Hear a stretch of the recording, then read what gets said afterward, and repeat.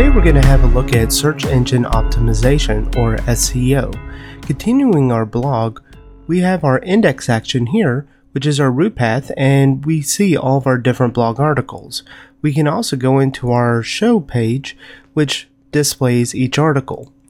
Now the problem is that once we deploy our blog, we want people to be able to search Google based on some keywords or the context of our blog entries.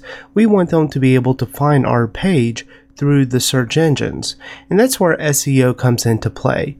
And one of the main parts of SEO is being able to have your results cached with your search engine. So with Google and Bing, we're going to create what's called a sitemap, and we're going to upload that into our application, have it generated, and then push that out to the different search engines. While we could create the sitemap manually, there's really no need to, as there is this great gem sitemap generator that will allow us to use our Ruby language to generate the sitemap and then ping the different search engines with the sitemap.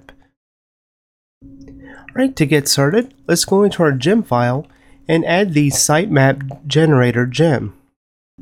Alright, be sure to run the bundle command, and from here we can run a rake task provided by the sitemap generator gem called rake sitemap install.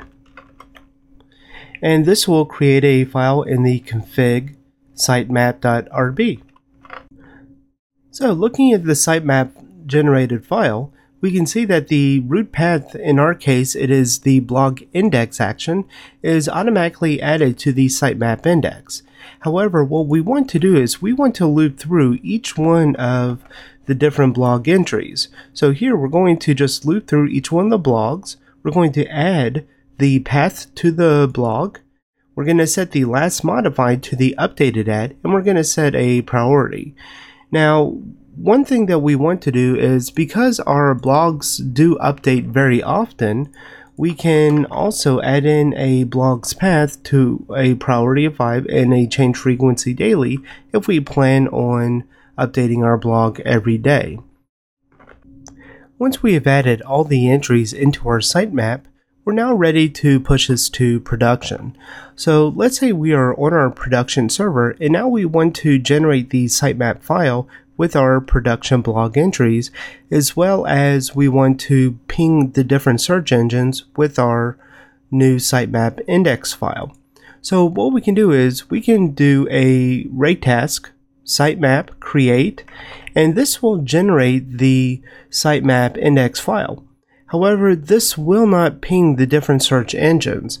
There is a file or rake task here called sitemap refresh, which will generate a new sitemap index, and you'll see that it'll also ping Google as well as Bing. Now, you will need to set up a Google account as well as a Microsoft account to add your sitemap to your site. You will have to go through a verification process to show that you do own that site. So here is the Google sitemap index, and if we look over here, this is the Bing location for updating the sitemap. I've went ahead and logged in here, and you can see that we have already submitted our sitemap index. However, it's still in a pending state.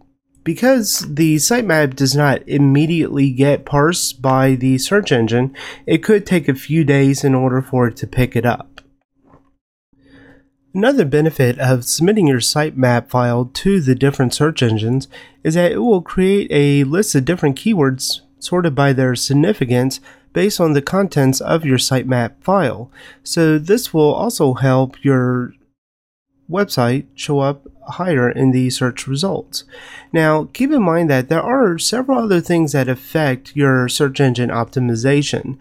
Now, serving your website over SSL will help, as well as making sure that you're using good titles and keywords in your meta tags. So that will be for a different episode, as today was really just covering the sitemap index, which is a often overlooked part of the search engine optimization when developing your application. Thank you for watching the episode today.